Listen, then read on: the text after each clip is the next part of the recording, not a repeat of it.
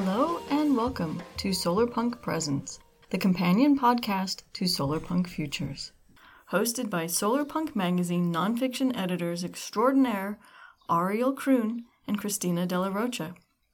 Ariel and I will be using this companion podcast to Solarpunk Futures to explore solarpunk goings-on in the world today. We'll be interviewing all sorts of interesting people who are doing work in the here and now that will help us get to a solarpunk future.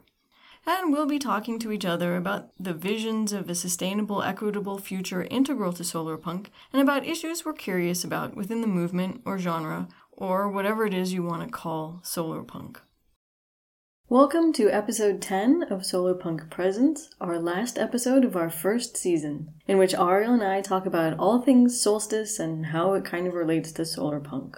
Next season is very exciting. We're going independent. We're breaking away from the Solarpunk Futures podcast and striking out on our own. And you can find us at our new website, solarpunkpresents.com. We'll have new episodes coming in January, and we hope to meet you there. Hello, listeners, and welcome to our season finale of Solarpunk Presents. Today, it's just me and Christina, and we're talking all things solstice, as that time of year is upon us. So, Christina, what are your holiday plans for solstice and around? Oh, for solstice, we'll probably have a little bonfire in the backyard. I mean, just a fire, nothing more exciting than that. Holiday plans. Oh, my in-laws are coming for a week. Ooh. And so my plan for the holidays is merely to survive. How about you? I don't have any particular plans for the solstice, actually. Mostly because I have plans before and afterwards. So before the first weekend of December, we're celebrating the Feast of St. Nicholas, or Sinterklaas, as it's called in Dutch. Sinterklaas's feast day is technically December 5th or 6th. I don't know. This is something. One is St. Barbara. Right, yes. And one is, St. Nicholas. Yeah. And I always get them confused. Over here, they just put chocolate in shoes for St. Nicholas Day, which I find completely appalling. Oh, really? Because we did that like every year. I can understand stockings that you never wear over the mantelpiece. Fine. But shoes, chocolate in shoes? I know what feet smell like. Wrapped in something. I don't think it should be just raw chocolate in your shoes. That would be a pretty gross situation. Think of all the chocolate melting into the soles. I'd rather not, thank you. Anyway, we're celebrating that. Our family mostly has grown out of the chocolate in shoes. And we now celebrate with just a meal and some together time. So let's get into this now. Because Christina, I want to ask you, what is actually the solstice, like scientifically speaking? Because I know that it has to do with the Earth's axis and rotation, but it's been a long time since I learned that in school, and I could actually use a brush up. All right. I love talking about the solstice. I mean, because who doesn't love a good solstice? Again, there's something about standing around a bonfire in the crisp darkness of the longest night of the year, at least up here at high latitudes. Or I guess we're mid latitudes here, but anyways, high mid latitudes, I will say.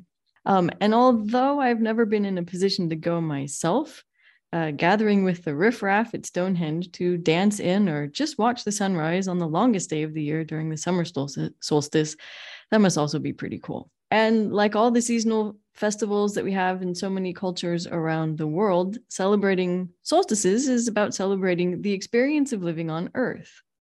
Well, yeah, you're definitely never going to be celebrating a solstice in a spaceship because it would be irrelevant.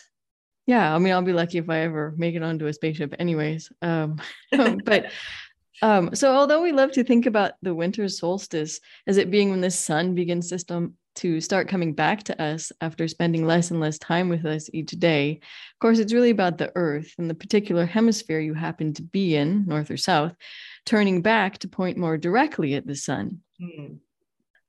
So as you may or may not, as you said, remember from school, the Earth's spin axis or axis of rotation is not perpendicular to the plane of its orbit.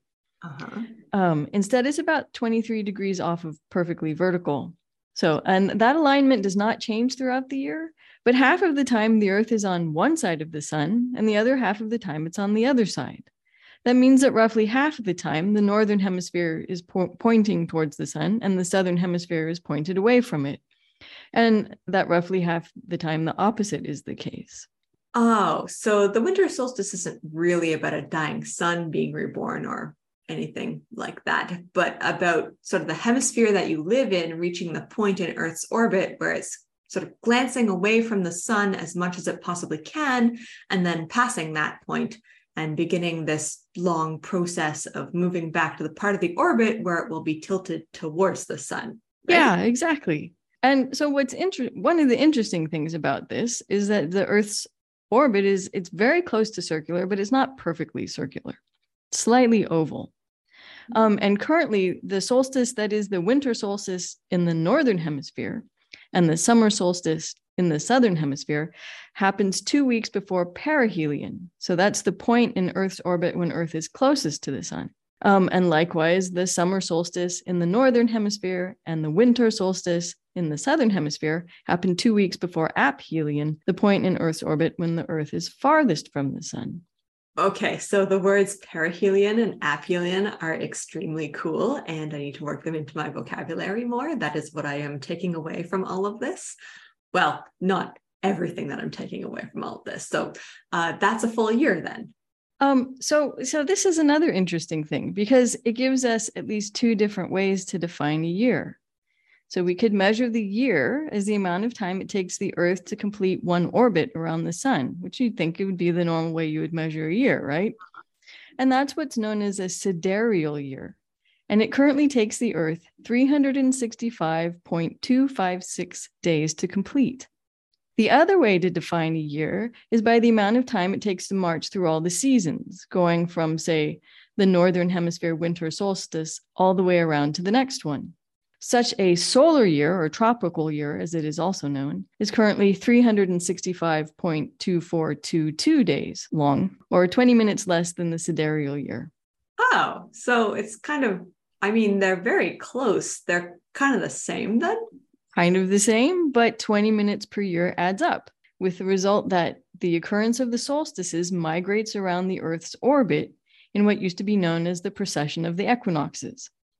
So with the solar year being 20 minutes shorter than the sidereal year, in 13,750 years, the northern hemisphere winter solstice will happen at the other end of Earth's orbit, near aphelion instead of perihelion. And it'll take 27,500 years to come full circle. Whoa. Meanwhile, the calendar year that we currently use has an average year length of 365.2425 days, thanks to the inclusion of the extra day during leap years, putting it closer to the solar year than the sidereal year. And thank goodness for that. Otherwise, the solstices would also march slowly through the calendar year, moving a full day earlier, about once every 70 sidereal years. Okay, wow, that's really neat. So, but what's the reason for the mismatch between the year as counted from the solstice to solstice and the year counted by how long it takes the Earth to make one full orbit of the sun? The reason that they're not the same is that Earth's axis of rotation is also rotating, as if the Earth were a spinning top wobbling slowly. And this 27,500 years is the time it takes for the tilt axis to make one full rotation. If it's something that's happening so slowly, how do we know that the Earth's spin axis is rotating? So how do we even observe something like that? So this rotation of Earth's tilted axis of rotation is something we've known about only since 130 BCE, or before Common Era, or, well, you could also just call it BC. Mm-hmm. And it was discovered by the ancient Greek astronomer Hipparchus, the same guy who brought us trigonometry. Huh? Yeah. When you're hot, I guess, So he discovered that Earth's tilt is rotating. So he discovered that when he compared the measurements of the location of Spica, the brightest star in the constellation Virgo, with those made by astronomers a few hundred years earlier. And he noticed that Spica had moved 2 degrees relative to the northern hemisphere autumnal equinox. And so he understood that this meant the Earth had to be pointed in a slightly different direction than it had been a couple hundred years earlier. Oh, that's super cool. History is very cool. History, history in general. Yeah, it's a pity it's taught so badly in school that you don't understand it until like 30 or 40 years later. And then the pieces sort of start to fit together and you go, oh, I get it. It's not just a bunch of facts. It's actually things that connect together and had impacts and impact on my life. Wow, who'd have thought? Yeah. But anyway, so not that I'm a math person, because I'm not really a math person, but I love how it underscores how this story with Hipparchus here underscores how we developed fancier and fancier mathematics in order to understand, if not our place in the universe, then at least our place in our galactic neighborhood. Because you need systems to understand and quantify, as well as relate to the distance between things that are absolutely mind-blowing far away, right? And this is even true in ancient Greece when you're looking at the stars. And I also love how the solstices and seasons are all about what it is to live on Earth. So even before we had things like trigonometry, people noticed that the days got longer, and then the days got shorter, and then the days started getting longer again. And this must have amazed humans from the moment they first became capable of being amazed by it, as opposed to just being able to notice it. I mean, we have chickens, and I'm pretty sure my chickens notice that there are times when the days stay dark late and get dark early. And then there are times when the opposite is true. But I don't think my chickens have ever thought about the mechanics of it. I also think for anyone who has experienced the long slog of darkness for the 3 months centered around the winter solstice at these sort of high latitudes or high mid latitudes, it's easy to imagine that the winter solstice packs a much bigger psychological punch than the summer solstice. Not to mention everyone who gets seasonal depression or has seasonal affective disorder. I certainly am affected by seasonal affective disorder myself. I have one of those solar lights that I break out this time of year because I need it my brain needs it. It needs all those delicious chemicals and vitamins, and I can relate to that. I don't exactly know how that works, but it just does work. But I think that's why people up here have, since time immemorial, have celebrated the winter solstice as the beginning of the sun's return. So my theory is that party planning, so like festival planning, is something that gives you something to look forward to, and it occupies your mind, which are both huge mitigators of depression and anxiety, for me at least. I can't speak for everyone. I could imagine party planning might spike some anxiety in some people, but, yeah. But that being said, you may be onto something. I was just reading in the paper this morning, on the internet version of the paper anyways, that at very high latitudes, like in Svalbard up in the Arctic Circle, or in Tromsø in Norway, so not that much further south than Svalbard, people actually don't suffer from much of this seasonal affective disorder, even though the sun just flat out goes away for 2.5 months. Because the locals are too busy being excited about winter and the prospect of snowshoeing and cross-country skiing and snowmobiling and drinking hot cocoa all snuggled up on a sofa with friends in front of a cozy fire. So they're too busy getting excited about all of that to get depressed about the darkness. And I have to hand it to them for that enthusiasm, because it is hard to go without sun. Oh, yeah. Like, I once spent 5 days in Iceland in December. So that's actually just south of the Arctic Circle. So much further south than Svalbard and Tromsø. So Iceland in December still has days. So even though they start at about 10 in the morning and end at 3 in the afternoon, and the sun never really makes it out of twilight. And those 5 days, I mean, that was hard. I could imagine. So even though I was on vacation and it was fun touring around the countryside, seeing geysers and waterfalls and visiting Reykjavik's Penis Museum, by the end of those mere 5 days, I was a gibbering wreck, desperate to see the sun again.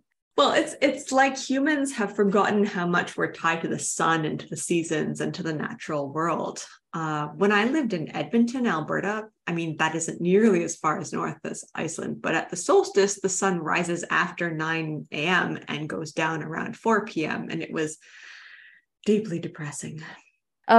So maybe we need to we've got Christmas, and Christmas takes our mind off of these things, which in some ways Christmas is also a solstice celebration. But what do you think? Should we bring back an actual diehard winter solstice celebration? Because solar punk's all about solar energy and finding a way to thrive in harmony with the rest of the world. I mean, it would kind of make sense, or at least be fun, to make celebrating the winter solstice or both solstices a solar punk thing. Yeah, definitely. I mean, there's a reason that Christmas is a religious celebration that got plonked over top of sort of midwinter festivities. We recognize the significance of this part of year, no matter who you are, really, what religious or non-religious creed that you ascribe to. And yeah, I don't know. I've mostly just lived in the Western part of the world. So I don't actually really know what kind of festivals they have this time of year in other parts of the world. Yeah. I just sort of assume that everybody's busy celebrating things this time of year. Yeah, well, it was really jarring for me when I lived in Japan for about a year, because they don't celebrate Christmas. It's just not a big deal, which totally makes sense. But to them, New Year's is a huge deal. New Year's and Christmas are kind of reversed, I guess. It's sort of, Christmas is party time. Christmas is when you order your KFC and you go out and you drink all night and you like party hard and stuff like that. And then afterwards you go home for about a week or so and just be with your family and celebrate the new year. And it's just a lovely, wonderful thing to do. I found it very relaxing and peaceful, as opposed to over here. What I'm used to doing is having my relaxing, peaceful family time before the New Year's party time. Okay, well, here's a fun fact. Japan has only recognized the New Year's beginning on January 1st since 1873. Really? Yeah, well, actually, this is kind of a modern-ish sort of idea. There was a lot of flip-flopping of the start of the new year. I'm looking at a list here. I'm looking for, I don't see Canada on this list. So, for instance, Scotland has only recognized the New Year starting on January 1st since 1600. Russia, in the year 1700. China, the year 1912.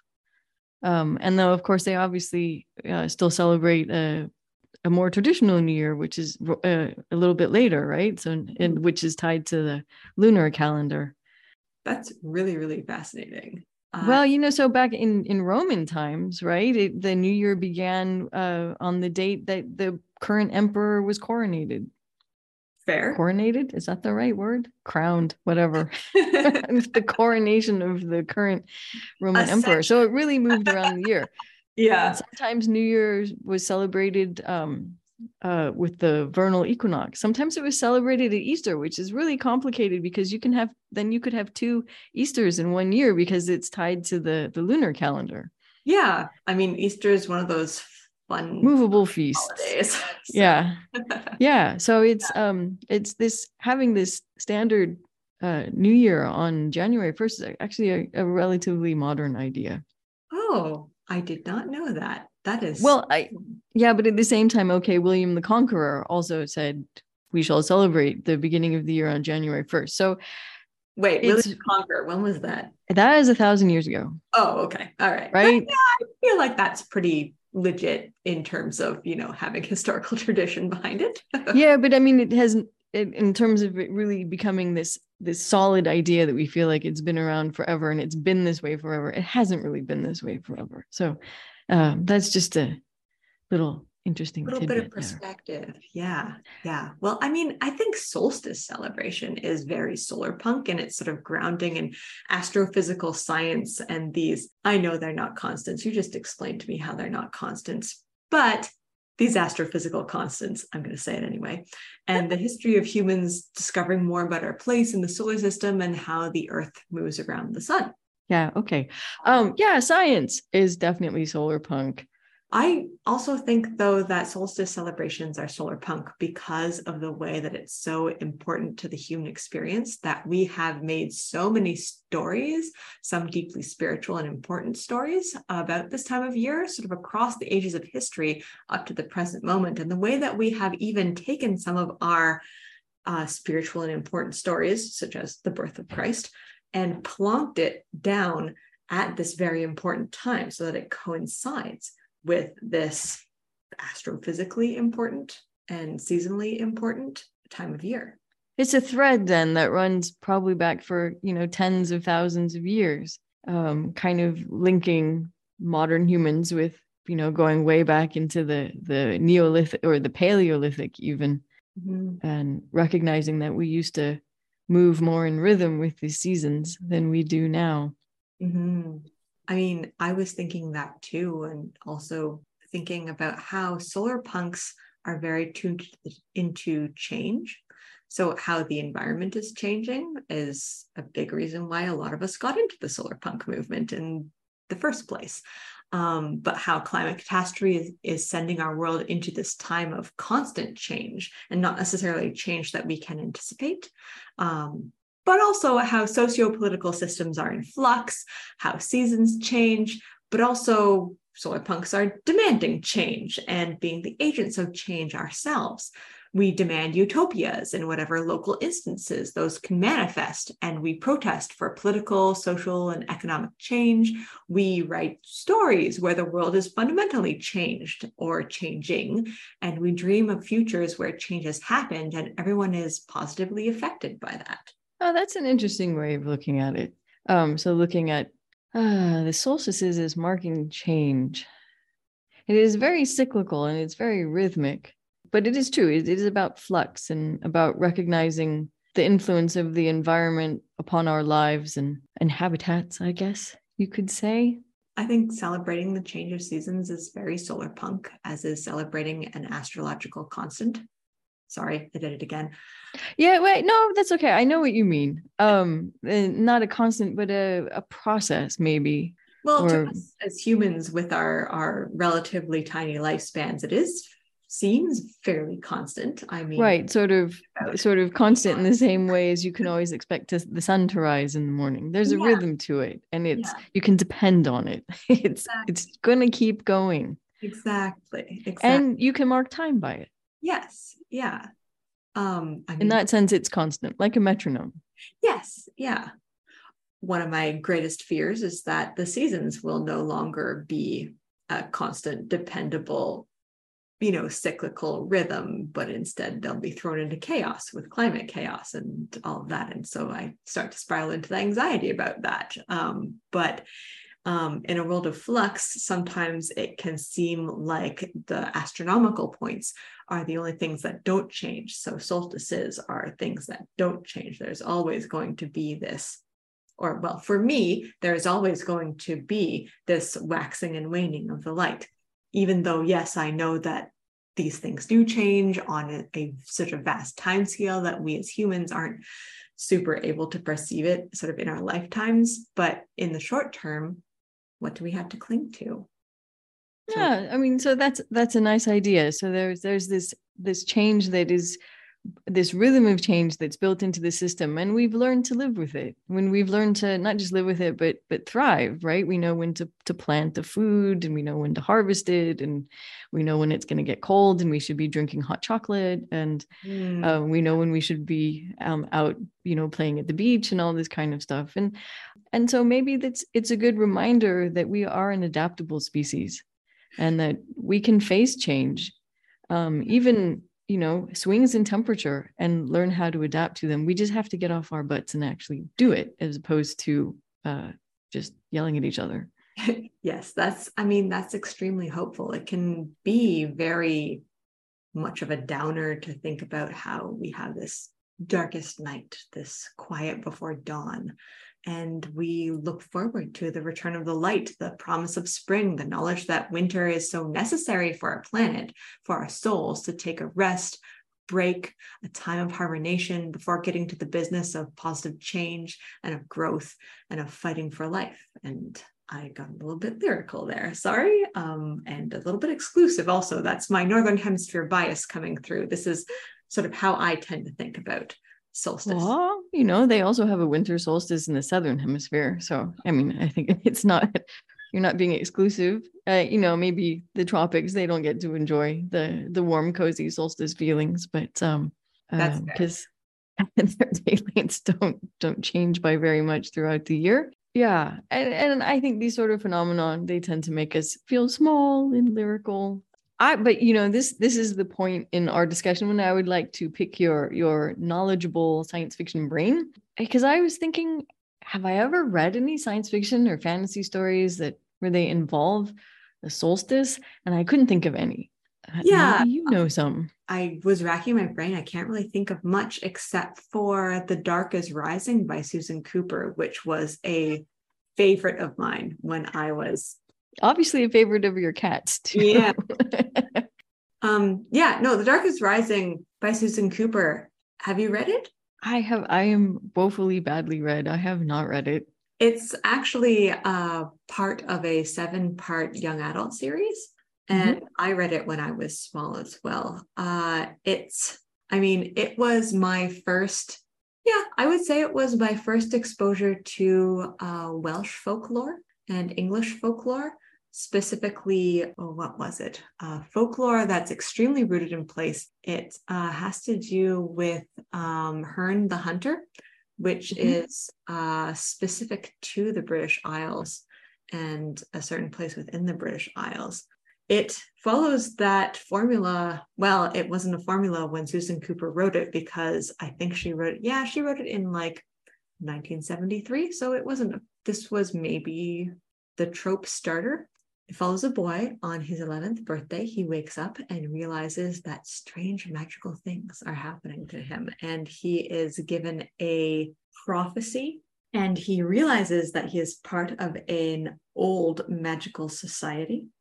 It has to do with him waking up. His birthday it's either on the solstice or around the solstice, and it weaves solstice and sort of Christian mythos into the plot of the book, where he's part of this society of so-called old ones, where they have to fight back these dark powers, and these powers grow as the 12 days of Christmas keep going forward. So it starts on the solstice and then progresses throughout the 12 days. I believe it's been a long time since I've read it. There's a large plot point of a snowstorm. It's a very fun book to read in the winter, because it's very nostalgic for a lot of Northern hemispherical phenomena around the winter, such as snow and being snowed in, being alone in a dead world, or not a dead world, a dormant world, and feeling that there is a certain power underneath all of this snow that you can tap into. And I would highly recommend it. I do not recommend watching the 2007 movie adaptation called The Seeker, The Dark is Rising, which departed significantly from the plot of the book, was criticized by the author for it, and is overall just kind of terrible. It's the way of things. Yeah. As long as we're talking about, I don't know, did you say Welsh fantasy? I horribly turned into movie versions. I am still scarred for life from the time I went to see The Black Cauldron, because I was a huge fan of those books by Lloyd Alexander when I was probably the same age you were when you were reading Susan Cooper, and I love those books. I think I read Lloyd Alexander after this Dark is Rising and was like, this is just, my mind was blown. Yeah, well, do not see the Disney movie. Just do not. Do not. I'm still traumatized after 40 years, nearly 40 years. No, can't be that long. It might be that long.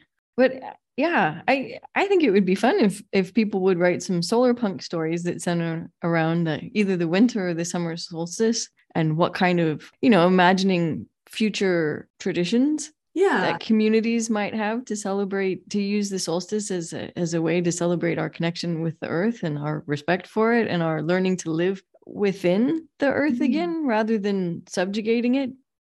It occurs to me that the anthology that Serena Ulibarri edited, called Glass and Gardens, Solar Punk Winters, might have some stories that are like that. I haven't gotten around to reading it, for my to read list is long, and I'm slowly making my way through it. But the summary says it envisions winters of the future and stories of regular people rising to extraordinary circumstances to survive extreme winter weather. And so they're sort of both scientific, and I would bet that they do have a bit of what you were talking about of imagining these future traditions and these ways that people can mark the change of seasons, or the, I guess, pinnacle of the season at solstice. It would be, I mean, it would be good for us, right? It would be good for us to get out there and become reattuned to the natural rhythms of the planet, I think. Maybe we would maybe learn to respect things more. I don't know. I mean, you know, both you and I, since we both come from North America, we really come from a culture that is based on having completely conquered the wilderness and all the people living there. And I think it's hard to break out of that mindset, even if you decide to do it. I mean, it infuses your vocabulary and the phrases that you use and your entire thinking about, you know, I mean, it wasn't until I moved to Europe that I started to think about, you know, eating seasonally, right? Yeah. Not eating strawberries in November and things like that. Whereas when I was younger, I wouldn't have given it a second thought. Yeah, I mean, same here. I grew up in Toronto. I'm very Southern Canadian. I will say that there are certain communities, especially in the more northerly you go in Canada, the more in tune to the rhythm of the seasons, and the more conscious that people are of the fact that the wilderness is still out there and you need to respect it or you're going to die. So, well, yeah, maybe that's because it is still out there up there. And if you don't respect it, you will die. something crazy like 85% of the population of Canada actually lives very close to the 49th parallel. And so is about as southerly as you can be. And so there is that North American mentality of having conquered nature, because there are so many people down here, and there are so many of the trappings of civilization, such as roads and snowplows. Well, and not to mention the world's largest shopping mall, right? Yeah. I mean, is that still a thing where you can just spend all winter down there? Largest shopping mall, although I would say in Edmonton, I mean, it gets down to -20 very regularly during the winter. But I mean, so there's weather and there's wilderness, though. Yeah, that's true. I mean, you're not worrying about moose and bears and things like that wandering in, or? I mean, in Edmonton, yes, you are. Really? Okay. Coyote attacks in Edmonton are kind of a thing. You really? don't want your kid playing outside on the front lawn without supervision. Okay, that's amazing. Yeah. I mean, it's only happened since, I'd say since the coronavirus, coyotes got a little bit more bold because there weren't as many people out doing things. And so now the coyotes can be found in suburbs, just wherever. There's the river valley that goes straight through Edmonton, is a huge habitat for a lot of really great biodiversity, but that includes coyotes as well. This is one of the things I think we have to face if we want to keep living in this really crowded world without driving everything else extinct. Exactly. How do we learn to live with things like that? And you know, I've always been very skeptical of people who complain about wolves because, well, there just aren't any. And I mean, occasionally one will wander through here, and you know, my neighbors have alpacas, and they're all like, la la la la, wolves, la la la la, and I just sort of think, you know. Yeah, well, it's, you know, if it's genuinely becoming a problem, then do something about it. Otherwise, you know, whatever. You know, we have in the past had a problem with goshawks taking our chickens, but you know, we're not running around saying exterminate the goshawk or anything like that, right? So it's that's fair. It's just exercising a bit more caution. I mean, after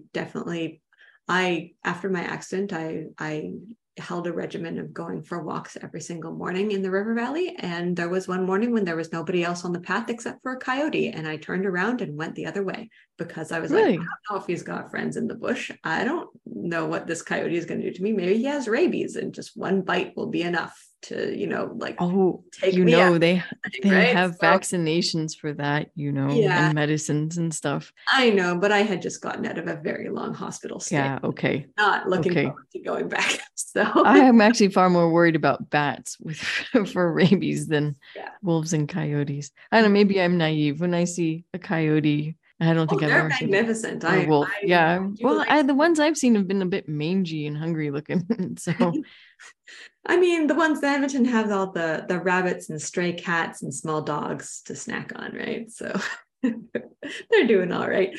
But yeah, just learning how to coexist with these predators in our midst is maybe something that we have not had to deal with for a very long time in our North American society.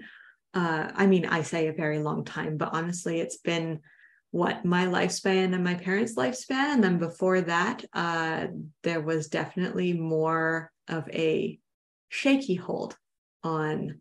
So what's it, what was I mean, I really sometimes feel like our attitude, especially towards wolves, really comes from our tradition or our habit or mindset of conquering the wilderness and civilizing it. So, what did Native Americans do with wolves? They obviously lived with the wolves. What was their attitude towards that? I mean, that's it. I would be very interested to learn that, because I would like to think that it was different than our attitude of wolves are bad and coyotes are dangerous. And to my knowledge, they coexisted. But if a wolf attacked, a village or a person, then they would just go and hunt it down and put it down.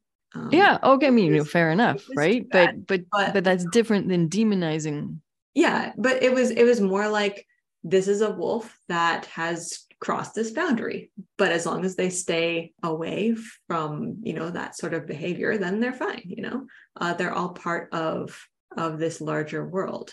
And so what I really respect is that non-anthropocentric viewpoint. It's not and it's not us versus them either, right? It would be nice if we could learn to share space even with other apex predators. Yeah, exactly. So, which I think we are starting to sort of learn about, definitely, but it's... I live in farm country and everyone here would shoot a wolf the minute they saw it, except it's illegal. Well, as a person who did a project on wolves and was obsessed with wolves when I was in elementary school, I think that, but also I was a city kid. And so the realities of living with wolves and having especially from an agricultural point of view, those realities were not within my sphere of knowledge. Yeah, I mean, I think we really, I think society, civilization in general has a very agricultural mindset, and it's really worked. Again, you see it in our vocabulary and in the phrases we use. You reap what you sow, and all this kind of stuff. And this thinking of the minute you have a catastrophe, your larder better be full, because that's how we think, and that's how we've lived for the last several thousands of years. And so it would be interesting to see how that changes as we need to rewild huge swaths of earth in order to get the carbon budget back under control and to prevent all these mass extinctions. So I think but also I think as you mentioned, it's such a deeply embedded phenomena in our psyche that we're struggling around it right now. We're trying so hard to not have those, just you and I in this conversation, we're trying really hard to think outside of our own paradigm. And it can be very, very difficult to do so, especially when, as you mentioned, these things are so deeply, I mean, they're in our language. They're in the way that we speak. And so I think not only do we have to have this revolution in the way that we are living concretely, scientifically, perhaps, but also culturally and in terms of our mindset shifting. And I think that's really where solar punk can come in to help to bring those two worlds together and articulate a future where we can sort of break free mentally. So we have been living. Solar punk stories about solstices that springboard into living with wolves and coyotes and everything else that's wonderful and furry out there and has big teeth. Yes, yeah. To counteract stories like The Big Bad Wolf, Right. We've really always cemented in our psyche the idea of wolf is just simply bad and evil and greedy and dangerous, and It was very we need solar punks going out. No, yeah, not really. I'm not saying you should go out and live with wolves, and write stories about it. But another one I loved as a child was Julie of the Wolves. Definitely, like, it's a girl who runs away from an arranged marriage, and then she lives with the wolves, and it's great. But yeah, I mean, I would maybe ask our audience, our podcast audience, our listeners, do you have any favorite solstice reads? Maybe starring wolves. That might be asking a bit too much. Wolf-free solstice reads, possibly. Solar punk solstice reads, or just reads that you love to read around the solstice. I mean, my family and I have a tradition of watching Lord of the Rings every single year. It has nothing to do with Christmas, but we watch it at Christmas. That's what we do. That's just how it is. So maybe you have a book that you like to read around Christmas, around the solstice, around the winter holidays. What is that book? I want to know. I want to know what these stories are. If you could email us at solarpunkpresents@gmail.com and let us know, or you can find us on Twitter at solarpunkp, or Mastodon actually at solarpunkpresents at climatejustice.rocks, and let us know what you think. Because Ariel's reading list is not long enough. Yeah, exactly. Well, no, wait, it's a TBR list, isn't it? A to-be-read list. Well, speaking of wolves, my dog is howling at me. Okay. Well, and speaking of the new year, stay tuned into our socials for some exciting news about season 2 of Solar Punk Presents, which we will be starting off in January. Yeah, at our very own site. Woo! Yay! We'll give Solar Punk Futures back to Solar Punk Futures. Yeah, exactly. Oh, can you hear my dog howling at me?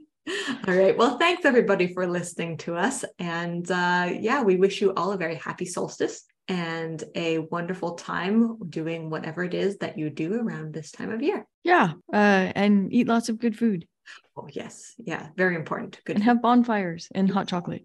Yes. All right. Bye, everyone.